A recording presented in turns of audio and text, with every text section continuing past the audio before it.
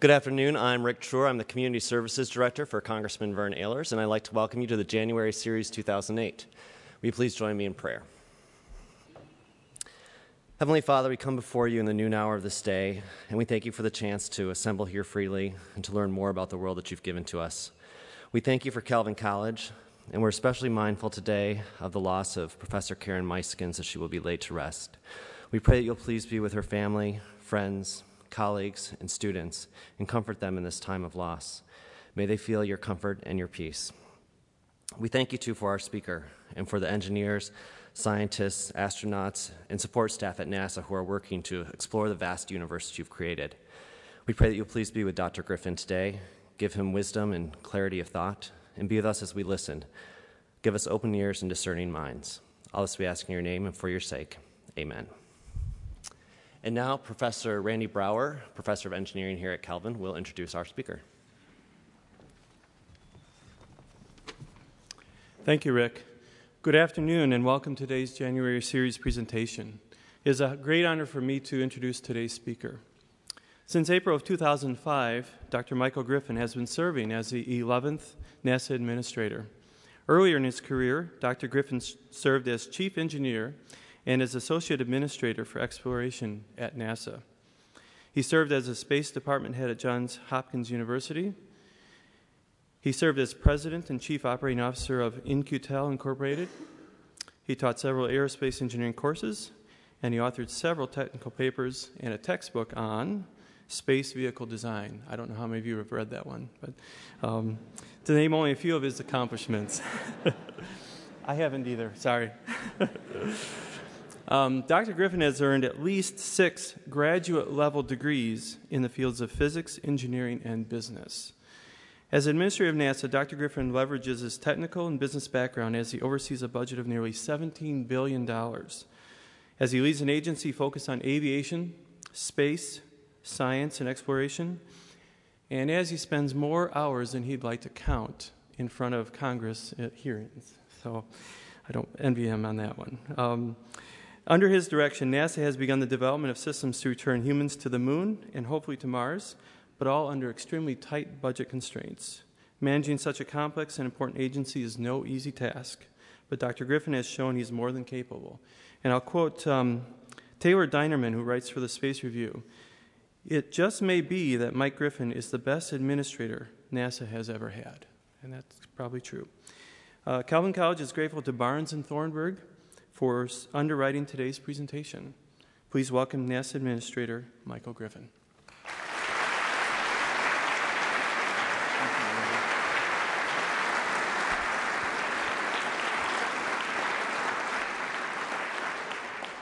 I think we need to check Taylor for the use of controlled substances.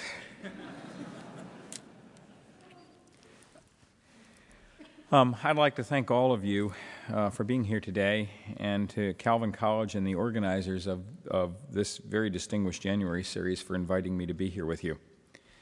It gives me a great excuse to escape from Washington, D.C., as not that I need one. And I do especially want to thank Congressman Ehlers for inviting me to do this, and his staff director, Rick Truer, who just served with the introductions, for being here today. As many of you know, Congressman Ehlers is a key member of the House Science and Technology Committee, among his many other duties in Congress, and the Science Committee oversees NASA. I testify before that group on a regular basis, actually did so on quite a number of occasions before I became administrator. And I first met Randy Brower, who just introduced me, when he was an IEEE Congressional Fellow working on Capitol Hill for Congressman Dana Rohrabacher, another senior member of that committee. During Randy's year-long fellowship, he was known for being thoughtful and conscientious, which of course we expect for a professor, and has demonstrated it again today, and thank you for that very nice introduction. My only wish is that I could be as articulated in answering congressional questions as was the late Robert Wilson, who was the co-discoverer of the 3-degree Kelvin microwave background radiation that is the remnant of the 14 billion-year-old Big Bang. When Dr. Wilson was asked before a committee about what value a new particle accelerator would have in promoting the national security of our country, He responded, "Nothing at all. It only has to do with the respect with which we regard one another, the dignity of men, our love of culture. It has to do with, are we good painters, good sculptors, good poets? I mean all the things we really venerate in our country and are patriotic about.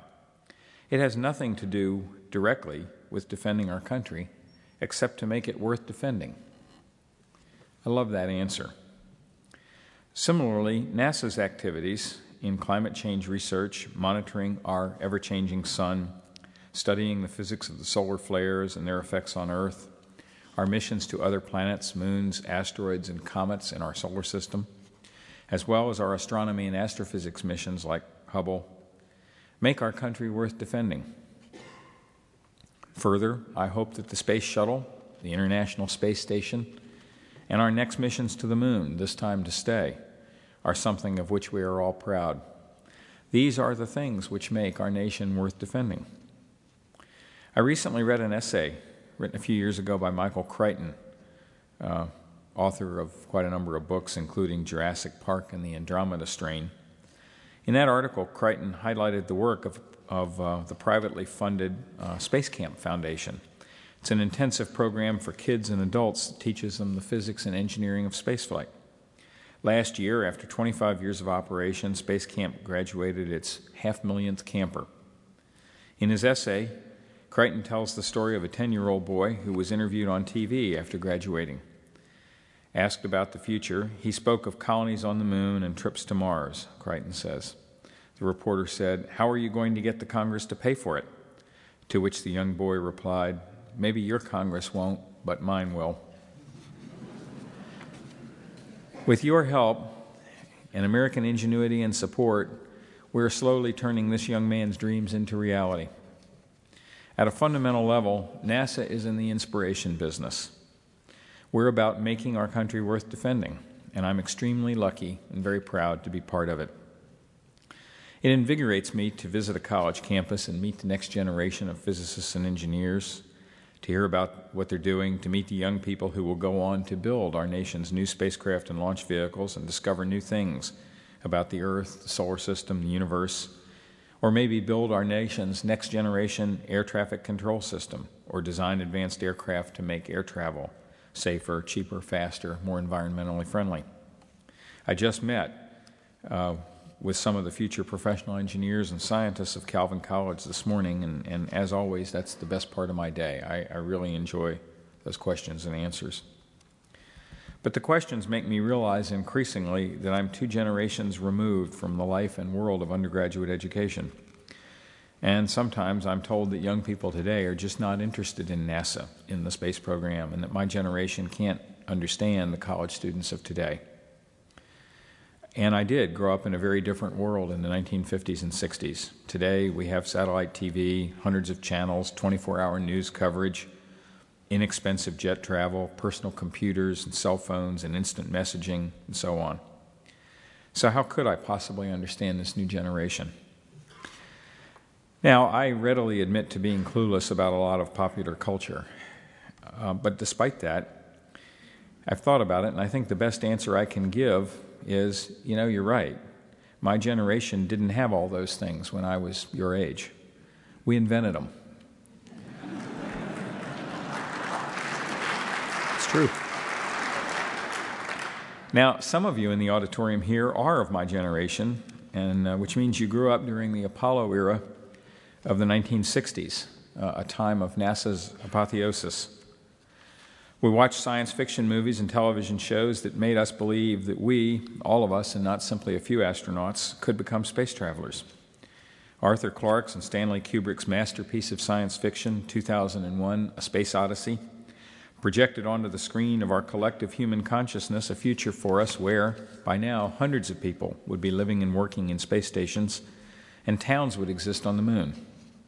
We would be journeying to other planets in the solar system just as our European forebears came to America looking for new beginnings. This vision of our future, at least in that time, proved illusory for our generation for 2 fundamental reasons. First was the limitations on our economic resources, and the second was the limitations of our technology. The two are, of course, related. Neil Armstrong's giant leap for mankind was not a journey that could be sustained without a more concerted investment of time, resources, and energy than the nation was willing to provide after January 20th of 1969.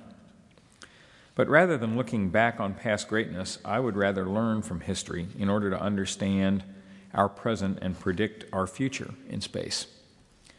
NASA celebrates this year its 50th anniversary. But that doesn't mean that we're due for a midlife crisis. It means that we've reached a milestone to recognize and celebrate, and then it's time to blow out the birthday candles with the wish that we be refreshed and renewed in our approach to the problems we face today and are likely to face in the future. We've been exploring space now for 50 years, but it's been only 50 years. By way of comparison, human beings have been conducting transoceanic voyages for 1,000 years or so. So in only the first 50 years of spaceflight, it is actually quite remarkable to realize that NASA's robotic spacecraft have ventured to almost all of the planets in the solar system, that 4 have actually left the solar system, and 12 men have walked on the moon. We're in the midst of constructing the International Space Station, which will be larger across than a football field and weigh about what the first Mars ship will weigh when it departs. Its development is the largest task ever performed by the civilian agencies of the United States or our international partners. Only military coalitions have undertaken a larger effort. Yet, despite the achievements of our nation's first 50 years in space, history books 1,000 years from now still must note that the United States of America was not the first country to explore space. Those books will name a nation that no longer exists, the Union of Soviet Socialist Republics. Those books will show that the Soviet Union launched the first man-made object into space, Sputnik, in October 1957, and that they launched the first astronaut, Yuri Gagarin, in April 1961. I was a boy of 8 years old at the time of Sputnik, growing up around an Army base in Aberdeen, Maryland, and I can still remember quite vividly the fear and embarrassment that our nation felt at that time. You couldn't miss it. It was on the front page of every newspaper in the largest possible type font. The idea that the United States could be beaten to space by any other nation, not to mention by our supposedly backward yet declared adversary, was for almost everyone a galvanizing event. Khrushchev's November 1956 admonition, "We will bury you," reverberated in our consciousness. Sputnik shifted the arena of international technical competition to the new frontier of space, and it mattered greatly. One of the national leaders who recognized the importance of Sputnik was a young congressman from Grand Rapids by the name of Gerald Ford, who in 1958 became a member of the House Select Committee on Astronautics and Space Exploration. Over the course of 50 years, this committee has evolved into the House Science and Technology Committee, of whom Dr. Ehlers is now a senior member.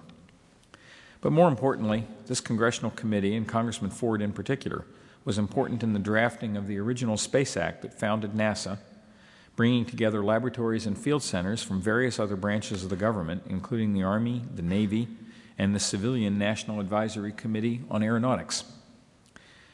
When Ford became president 16 years later, he saluted the landings of the twin Viking robotic explorers on Mars, saying on that occasion, "Our achievements in space represent not only the height of technological skill, they also reflect the best in our country, our character, the capacity for creativity and sacrifice, and a willingness to reach into the unknown."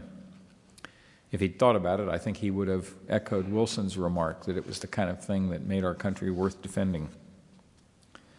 In the summer of 1975, President Ford also spoke via telephone through NASA ground antennas to American astronauts Tom Stafford and Deke Slayton and Soviet cosmonaut Valery Kubasov on board the Apollo-Soyuz spacecraft 140 miles overhead. In the span of only a few years, America went from being behind in the space race to putting 12 men on the surface of the moon, and from competition to the beginnings of a partnership with the then Soviet Union. That collaboration continues to this day. Partnership with other spacefaring nations has become a vital element of the United States' soft power appeal, and over half of all NASA's science missions, closer to 2/3 actually, with over 50 spacecraft operating in space today, involve some form of international collaboration. Today, 200 miles overhead on the International Space Station, NASA astronauts Peggy Whitson and Dan Townie are living and working in space with Russian cosmonaut Yuri Malachenko. With the space station, NASA and our 15 partners, international partners, have maintained a human foothold in space since October 2000, over 7 years now. And we're still learning the hard lessons of how to live and work in space 24/7, 365. We're in the middle of space station assembly, using the space shuttle between now and 2010, and hope to launch the European Columbus module in 2 weeks, with Space Shuttle Atlantis to be commanded by Navy Commander Steve Frick. The Atlantis will also deliver German astronaut Hans Schlegel as part of the assembly team and leave behind French astronaut Leopold Eyharts on the station, replacing Dan Townie. We're using the station as a laboratory, as a test bed for technologies, techniques, and lessons that will enable future colonies on the Moon and trips to Mars. And we're also developing materials and conducting research to benefit us here on Earth. For example, Peggy and Dan recently activated a microgravity science glove box experiment called InSpace. Purpose of this investigation is to obtain fundamental data on the complex properties of a class of smart materials called magnetoreological fluids, or MR fluids. Now, MR fluids are suspensions of micron-size paramagnetic materials in a non-magnetic medium. They are thus controllable by a magnetic field, and they can very quickly transition into a nearly solid state when exposed to a magnetic field, and yet return to a liquid state when the field is removed. Their relative stiffness can be controlled by controlling the strength of the field.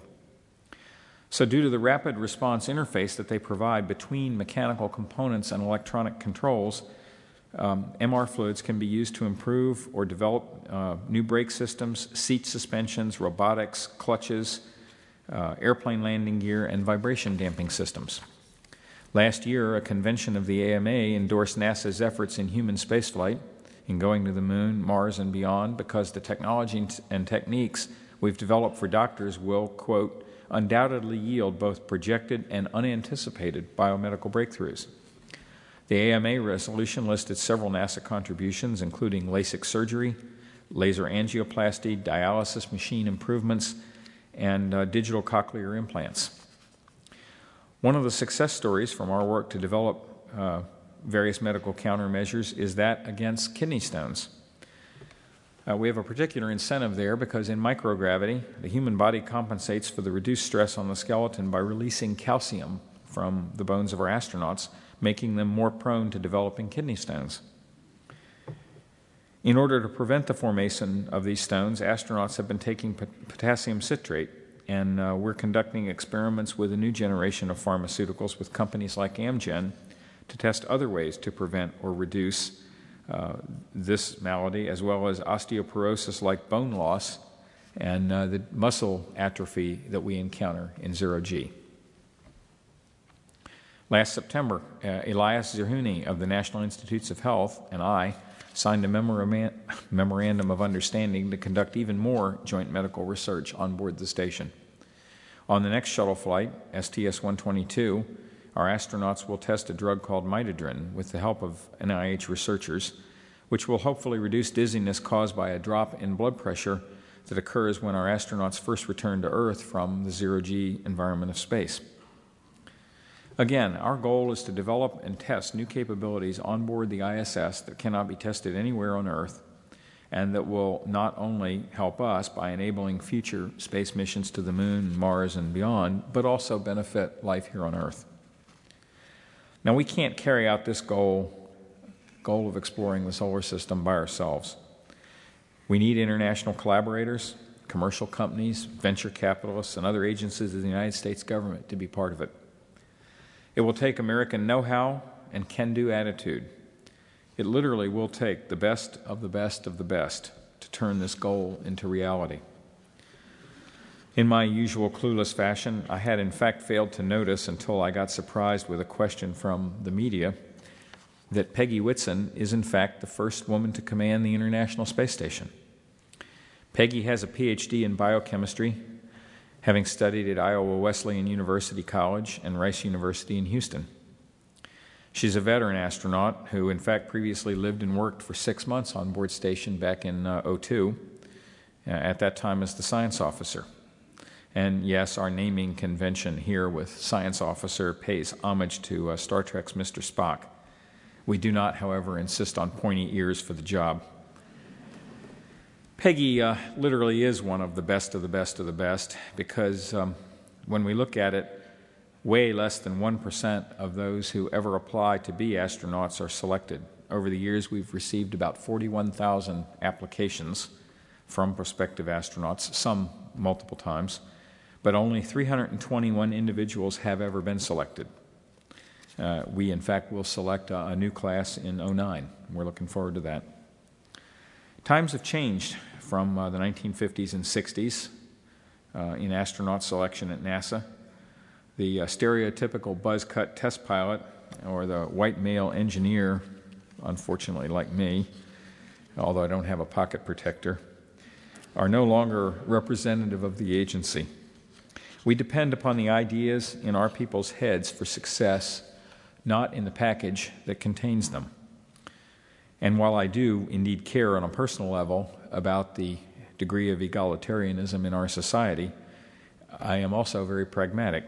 If we're going to continue to be preeminent in the world economy, to be a world leader in innovation, science, and technology, to be a leader on the frontier of space exploration and aeronautics, we need the best ideas, hard work, and dedication from all those who would like to be involved with what I consider to be the most exciting enterprise of our time. To explore space, we need people, energy, resources. So let me turn to that for a minute and address a few of the facts and some misperceptions about how much the American taxpayer provides for NASA's budget. Certainly NASA is very visible in public, and yet America's annual investment in NASA is less than, and substantially less than, 1 penny out of every federal dollar. To be more exact, our current budget is 0.6% of every federal dollar spent. Now, the engineers in the audience, like me, would call this rounding error. But when polled, the average American, the 50th percentile American, believes NASA's budget to be much higher, believes NASA's budget to be 24% of the federal budget, which is comparable to that of the Pentagon. In fact, NASA's budget this year is $17.3 billion. We just got our '08 appropriation from the Congress right before Christmas. And the Pentagon's operating budget this year is $459 billion, out of an overall federal budget, not counting supplementals, that's well over $2.5 trillion. So we're not the tail on the dog. We might be as big as a flea on the tail of the dog. But from this small investment over many years, NASA's engineering and scientific capabilities that were built for our nation's space program are now pervasive in our lives, and they're critical to a range of activities that create and provide value. Since the 60s, our research in high-bandwidth satellite communications has helped lead to the development of high-definition satellite TV with news, sports, entertainment, 24 hours a day, anywhere you go. 40 years ago, engineers like me used 3 pieces of wood and a piece of plastic. We called it a slide rule to make calculations. I still have mine. I used to have it on the wall of my office, and I had it framed and mounted behind a piece of glass that said, "In case of power failure, break glass."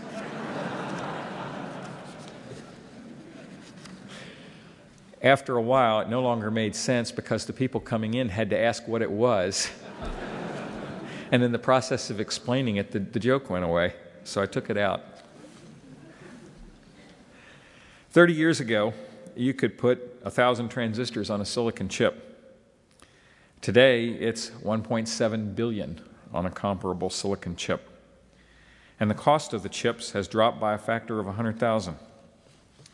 Now, very few people, and these microprocessors underlie everything we do, you know, and you know that. You don't need me to tell you that.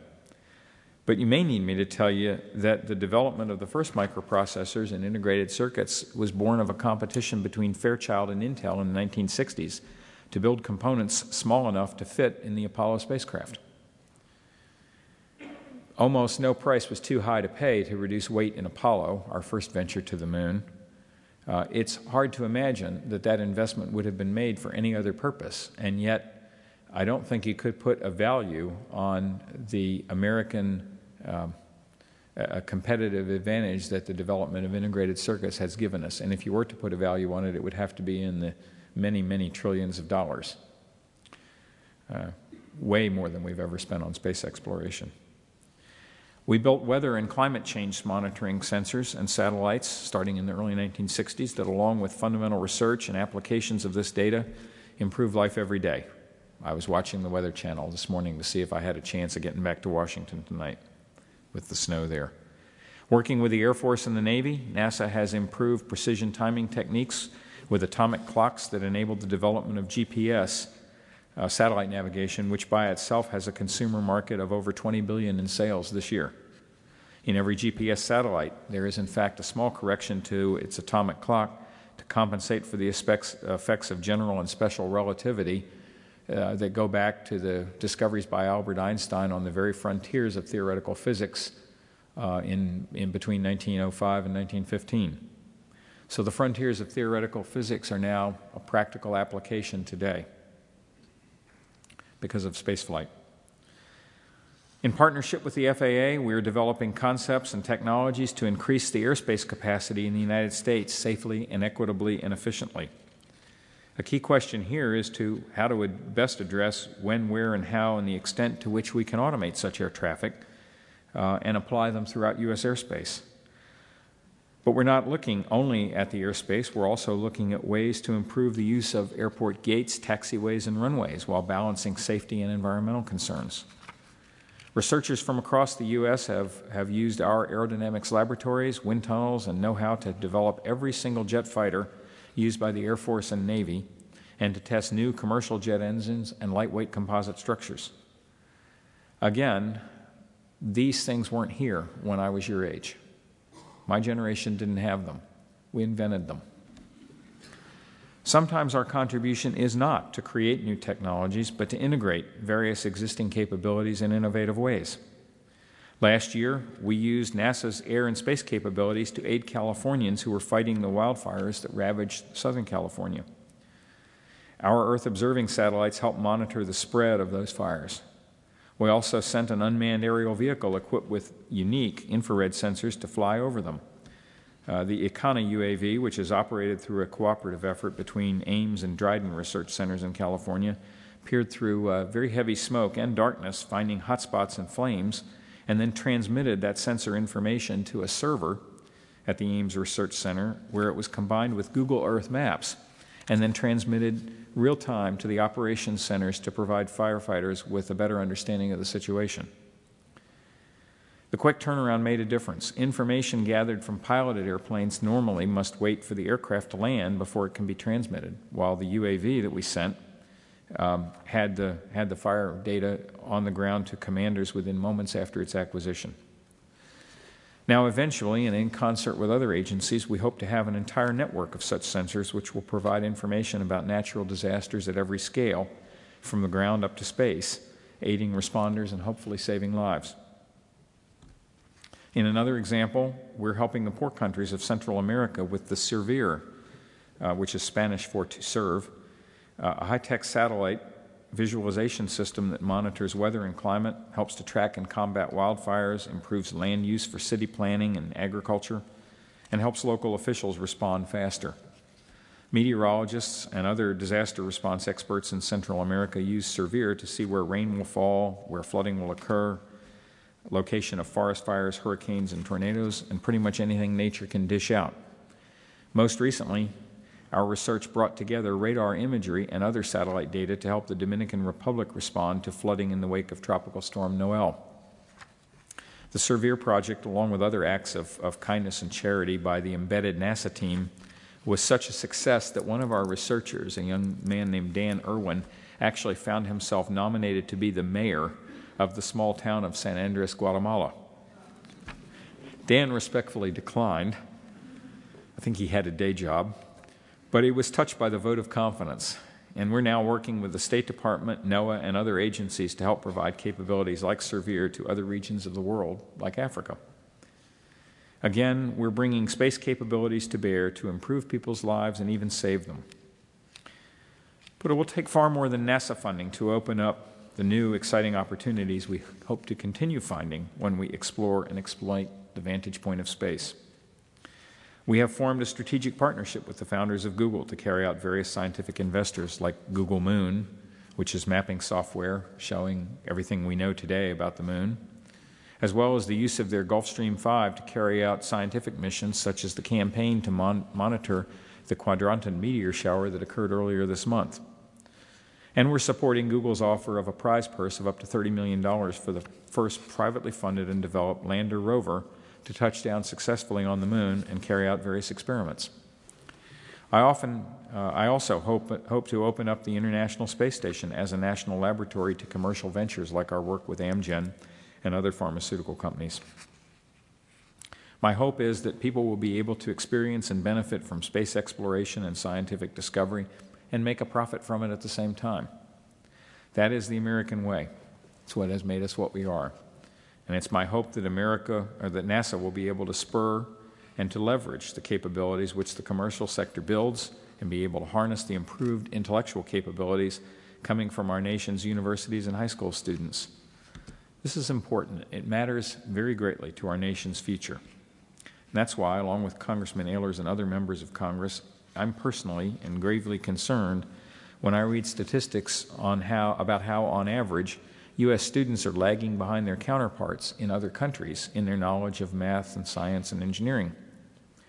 According to a recent report which measures the skills of 15-year-olds in math and science across 30 industrialized nations, American students are trailing many potential competitors and sometimes trailing badly. On average, U.S. students placed below standard in science behind Japan and Korea, which might not surprise a lot of folks, but also trailing Iceland and Ireland. American 15-year-olds did even worse in pure math, trailing many nations in Asia and Europe. These troubling trends were best and most recently explored by a report, Rising Above the Gathering Storm, by the National Academy of Engineering. One of the first paragraphs in the report captured the situation well, so I will quote it at length. Quote, having reviewed trends in the United States and abroad, the committee is deeply concerned that the scientific and technical building blocks of our economic leadership are eroding at a time when many other nations are gathering strength. We strongly believe that a worldwide strengthening will benefit the world's economy, particularly in the creation of jobs in countries that are far less well off than the United States. But we are worried about the future prosperity of the United States. Although many people assume that the U.S. will always be a world leader in science and technology, this may not continue to be the case inasmuch as great minds and great ideas exist throughout the world. We fear the abruptness with which such a lead in science and technology can be lost, and the difficulty of recovering a lead once lost, if indeed it can be regained at all." End quote. This is a sobering assessment. It also cites some alarming statistics. 50 years ago, almost twice as many bachelor's degrees in physics were awarded in the United States as in 2004. Last year, the United States produced more undergraduates in sports exercise than in electrical engineering. About a third of U.S. students who plan to study engineering when they enter college switch majors before they graduate. As a graduate of several engineering and physics programs, I'd point out they're probably not switching to math or theoretical physics. Today, there are more software engineers in Bangalore, India, than in Silicon Valley. In 2000, 38% of all U.S. science and technology PhDs were conferred upon foreign-born graduate students, which in itself would not be a problem, but most of them are returning to their home countries. I hope you agree with me that America's economic growth is driven by technological innovation and that societies which foster it become leaders in the world. So as NASA begins its next 50 years, I'm very concerned about our nation's bench strength in carrying out space exploration and other technical endeavors. We're still going to need the best of the best of the best, but in more than just the astronaut corps. What we do is rocket science. The alarming statistics I've quoted have broad implications for the United States' ability to maintain leadership in today's world. Specific to spaceflight, I'm concerned that America's real and perceived leadership in the standing of the world's spacefaring nations is slipping away. As Hal Gaiman noted in his report on the Space Shuttle Columbia accident investigation a few years ago, quote, "Previous attempts to develop a replacement vehicle for the aging shuttle represent a failure of national leadership," end quote. This too is a sobering assessment. We've only recently begun developing the new Orion crew exploration vehicle and Ares rockets to ferry astronauts to and from the ISS, and more importantly, to allow us once again to go beyond low Earth orbit to the moon. We plan to retire the shuttle in 2010 after 30 years of what remain experimental flights. However, with current budget projections, our new capability will not come online until 2015. With an operational stand-down like this, I'm gravely concerned that even more highly skilled engineers will simply exit the field, as happened at the end of the Apollo program. Worse, between now and then, NASA will pay over $700 million, possibly a good deal more, to the Russian Space Agency to support the International Space Station with their Soyuz and Progress crew and cargo vehicles. That is our obligation. We signed up to it, and yet now we're having to pay others to carry it out. Other countries, like Malaysia and South Korea, and even certain wealthy individuals are already paying Russians for trips to the space station. So 50 years after Sputnik, 35 years after the last American footprint on the moon, I have to ask, who is the currently recognized leader in spaceflight? China has also emerged as one of 3 independent spacefaring nations. Last year, they demonstrated an anti-satellite weapon against one of their own aging weather satellites, and they launched their first mission to the moon, a robotic mission, last October. In 2008, China plans to launch 17 satellites, they've recently announced that, and to conduct their first spacewalk from a crew of 3 astronauts to be launched following the Beijing Olympics this fall. China is investing heavily in building space capability because they understand the value of these activities as a driver for innovation and a source of national pride in joining the world's most exclusive club. China today not only flies its own taikonauts, but also has plans to launch about 100 satellites over the next 5 to 8 years. It should be no surprise, especially to those who've read Tom Friedman's book, The World is Flat, or John Cow's Innovation Nation, that in this environment, China is breeding thousands of high-tech startups. The Chinese have adapted the design of the Russian Soyuz to create their own Shenzhou spacecraft. However, any similarity between the two ends at the outer mold line. The Shenzhou spacecraft is both more spacious and more capable. They plan to conduct their first spacewalks, as I said earlier, and their first orbital rendezvous operations soon, and to build their own space station, admittedly much simpler than ours, in the next few years. And while they've not stated an intention to do so, with the capabilities they're building, the Chinese could send a mission around the moon with Shenzhou, just as the United States did with the inspiring Apollo 8 mission back in 1968, almost 40 years ago. China could easily execute that mission with their planned Long March 5 currently under development and reportedly rivaling the capabilities of any expendable vehicle in the world today. I have no doubt that they will have it in use as they planned by 2012 or 2013. I'm pointing out these things, which are matters of engineering capability, because I believe it is important to understand our strategic competitors as well as those with whom we wish to collaborate. We must also understand ourselves and the framework of our real and perceived leadership in the world in a broader context than simply granted by viewing NASA's 0.6% of the budget. As John Cow couches it, we are currently facing, his words, a silent Sputnik, where, quote, many countries are racing for a new innovation high ground, while our own advantages are showing signs of serious wear, end quote. If you agree with me that our nation is indeed facing a silent Sputnik, then I have another question for you. Why does it take a crisis to get our nation's attention? I'm concerned that America's potential as a great nation is withering away due to benign neglect, apathy, complacency, and lack of leadership. That is, we are ignoring a crisis because it doesn't provide a galvanizing moment like the launch of Sputnik. Now, I fully appreciate that there are many distractions in our modern life, possibly due to the 24-hour satellite news and entertainment coverage that NASA's technology helped to create. Last summer, just prior to a space shuttle launch, I sat down for an interview with CNN, just as one of their producers informed me that they were going to have to cut away from the coverage of the shuttle launch. It seemed that there was breaking news of vital national interest from Los Angeles. Paris Hilton was going to jail. And NASA simply could not compete for the American people's attention against Paris Hilton. That was the moment when I realized just exactly how tough this job really is. I make light of this because it is funny, but there's a not very subtle lesson here as well, and that's that our media and our nation are not focusing on what matters most. I believe it is necessary for us, all of us, to discuss openly the founding principles that led us as a nation to embrace space exploration 5 days ago. A former chairman of the House Science Committee that I've now referred to several times, Congressman Bob Walker from Pennsylvania, framed the issue very, very well in a speech right after Space Shuttle Columbia's loss 5 years ago. Bob said, quote, "For every generation, choices are made that lead to greatness or to mediocrity.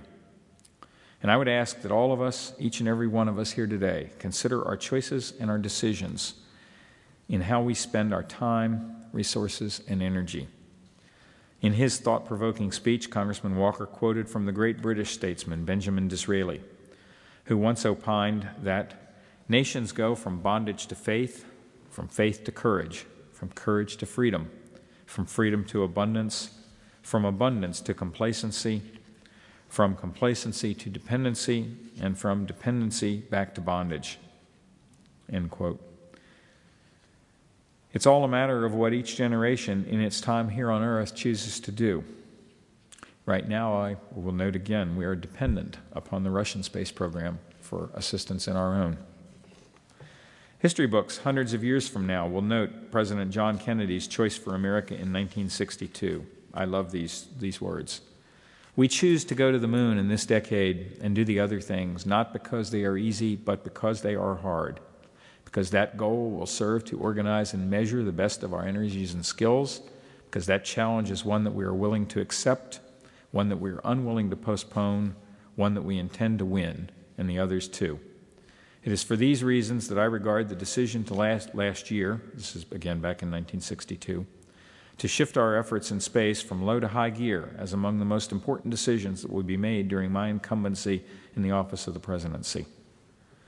When President Kennedy spoke those words and challenged our nation, NASA had less than 11 hours of experience in space under its belt in the Mercury program, but we had the right stuff. We didn't yet have the Apollo capsules or powerful Saturn V rocket or the lunar lander. We didn't even have computers as advanced as the BlackBerry that I carry around today. In fact, not even close. Let alone the internet. We invented all those things. For every generation, choices are made that lead to greatness or to mediocrity. Thank you for choosing to spend this afternoon listening to me. Thank you.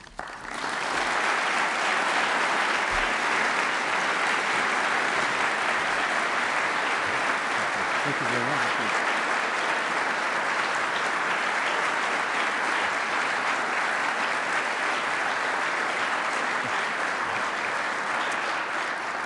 All right. Thank you very much, Mike, for those words that challenge us in many ways.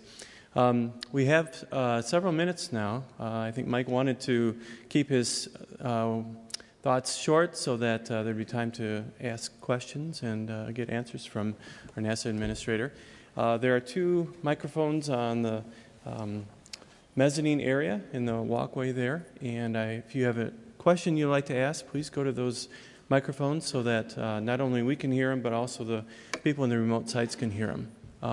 And also we ask that if you are going to go to the microphones. Please make it a question and not a statement. That really is helpful for, I think, all of us. So with that, I'm going to let Mike moderate the question and answer session. Sure.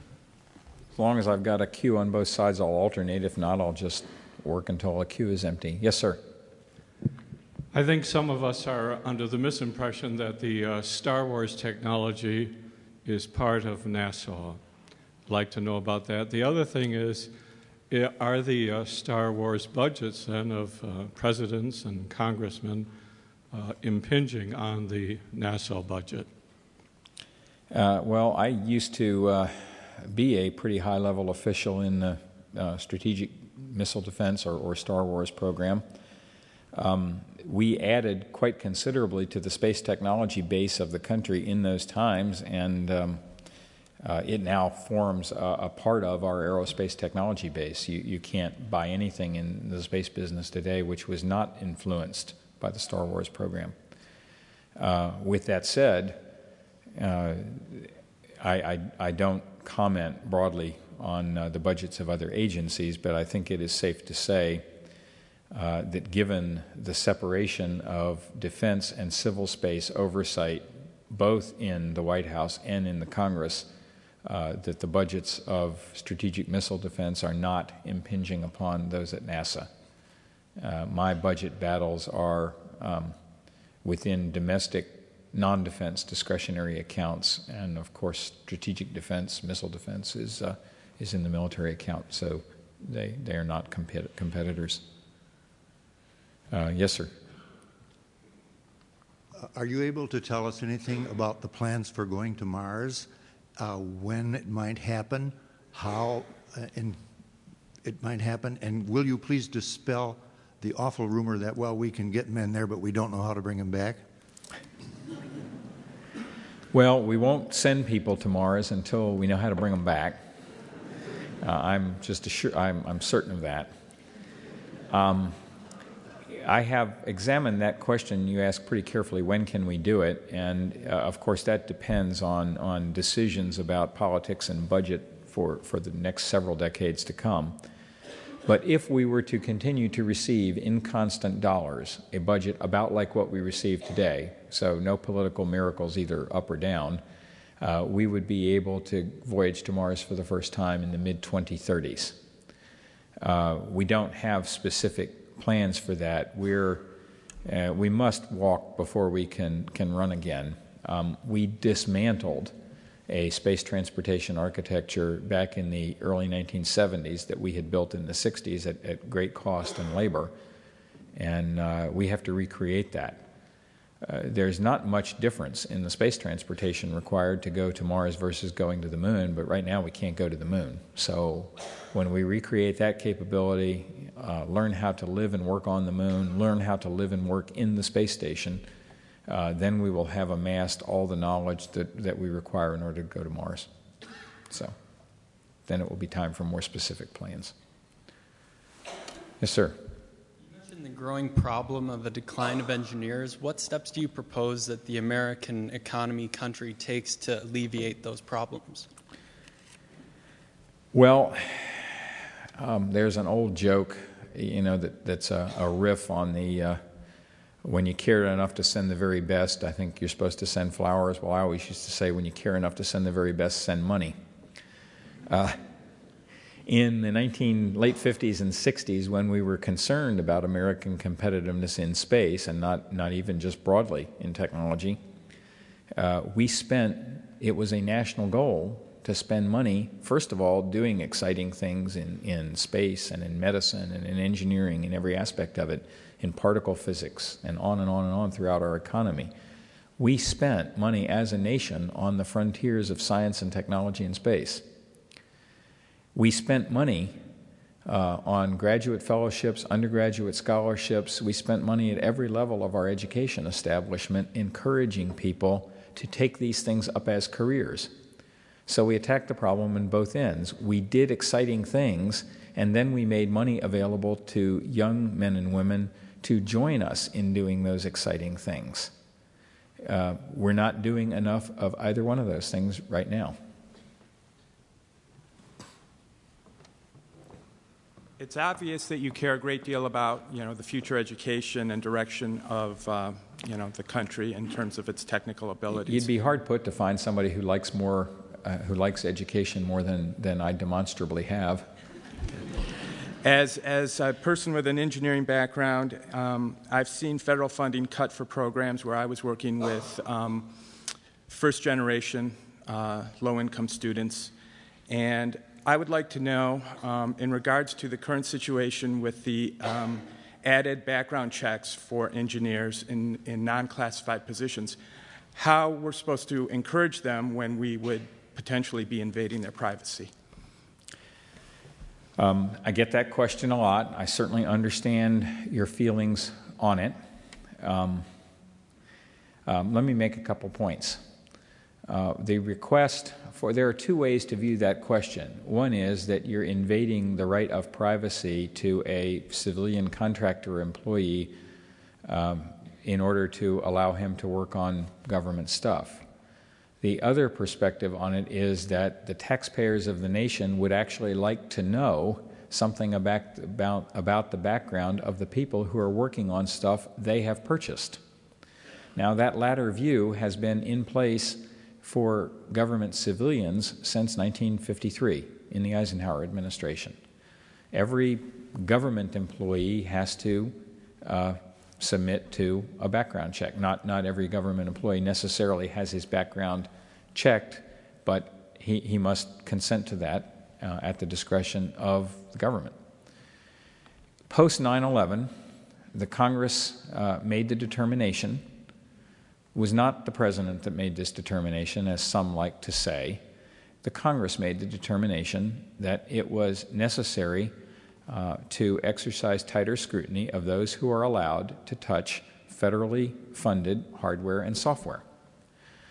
The president, the administration thought about it for quite some time, the Justice Department, the Office of Personnel Management, who deals with these things, and came up with a set of recommendations to implement congressional direction. It goes by the slang acronym of HSPD 12 for Homeland Security Presidential Directive 12. The fundamental point of it is now that contract employees who are involved with government programs touching government hardware or software will be treated like civil servants and must submit to the possibility of a background check. It is not the view that their privacy is being invaded. Rather, the view is that those of us as taxpayers who are funding this work are entitled to know who is doing it. We have a remote question? Remote question. Yes, we have several. Would you like to read that? Sure. Just take one of the remote questions. But there will be time for more questions after that. Still have a couple minutes. Question from a viewer in Whitensville, Massachusetts says, we have several first robotics students from the Whitensville Christian School watching the lecture by webcast and some here at Calvin. What recommendation can you make to prepare robotics students for a career in science and technology? Well, if you're specifically interested in robotics, as a good number of my friends are, then the right disciplines are mechanical and electrical engineering and software engineering, and as best you can possibly do it, a combination of those. Because robotics is inherently electromechanical, artificial intelligence, which means software, and the various cognitive disciplines. I mean, it's fascinating stuff, and educate yourself as broadly as possible in those disciplines. And believe me, robotics is an enormous and enormously growing field in this country, and if you do those things, you'll do well. And probably that was the best of those. So let me go back to over. Yes, ma'am. I often see in science that there's a growing cooperation between nations with the bigger projects, bigger telescopes that we need to see further, bigger particle accelerators with the CERN facility being built. I'm wondering if you could say a little bit about why is it important or useful to look at sort of scientific and technological advances as a competition rather than an opportunity to cooperate more broadly? My own view is that the right way to look at those things is both. There is an enormous economic value to human beings and to human society and the standards with which we live that accrues from using the engine of competition. People like to compete. People like to be the best. They like to excel. They like to stand out. It's rooted in us. We are the survivors of prior generations of successful competitors. In itself, it's great, and like almost everything else, it can be carried to excess. When competition gets to the level where people are behaving unethically or conducting actual wars, then it has gone too far. But in itself, it's not bad. And of course, we are a local, a regional, a national, a human society. So human beings from the first have collaborated and competed. And it brings out the best of us when we can appropriately combine those two. So really big projects seem to work best when we can engender some form of collaboration.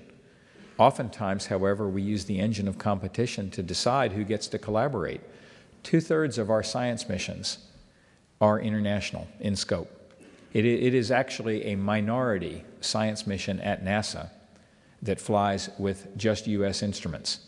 And we conduct fiercely competed competitions among scientists or engineers doing engineering experiments to determine who gets on board. And we get great science that way. We get world-class science that way. Our entire human spaceflight program is international and collaborative. I mean, the space station is the current U.S. human spaceflight program, the development of the space station, and from its first, it has been a U.S.-led coalition of 15 or so nations. I absolutely believe that when we return to the moon the next time, it will not be a U.S. mission, it will be an international mission, again, a coalition led by the United States. Those are good things to do. Those are terrific things to do because they allow us to generate an opportunity for other people to partner with us in an enterprise that everyone loves. There is enormous value to the United States in doing inspirational, visionary things that everybody wants to be a part of and to lead those things. And I could not and do not support it, any more strongly. I mean, it's a great thing to do. But competition has a role, and we should use it, I think. So thanks for your question. It's a good one. Maybe one more. I'm told one more. Yes? This is a quick question. You've talked a lot about priorities for NASA. I was wondering if you could comment on the problem of maintaining those priorities through different administrations and election cycles. Well, it is always a problem in our form of representative government to maintain, I'll just say, institutional priorities in any agency through, elections. We have we turn the Congress over every 2 years and the presidency over every 4, and it can be tough. Now, that said, for NASA, I think most people recognize that, again, in the words of the Columbia Accident Investigation Board, that they were talking about the loss of Columbia, but speaking more broadly, and said the present situation resulted from 3 decades of lack of a strategic plan for what the nation wanted NASA to do. I'm not quoting exactly because I don't have it in front of me, but that was the essence of the comment. 3 decades. And they stated right out that it was a failure of national leadership, both congressional and presidential level. I mean, 30 years takes you through 15 Congresses and, half a dozen presidencies. And nobody stepped up until we lost the Columbia. President Bush did step up, and so did the Congress, which in December of 2005 signed into legislation what I think is the best authorization act NASA has had since the first one in 1958.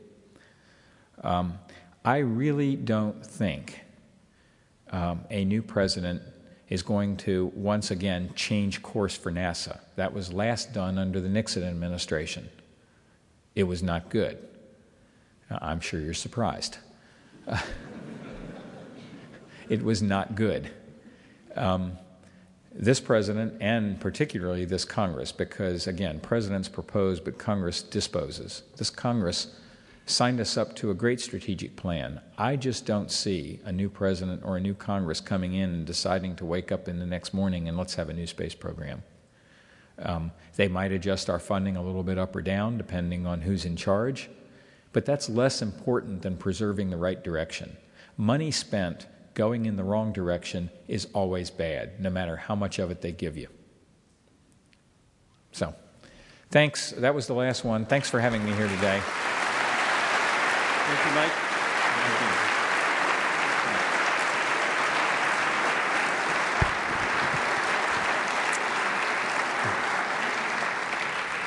Just one quick note. Due to the speaker's tight schedule, he will not be able to meet people in the hallway. But thank you all for coming, and have a great day. Thanks.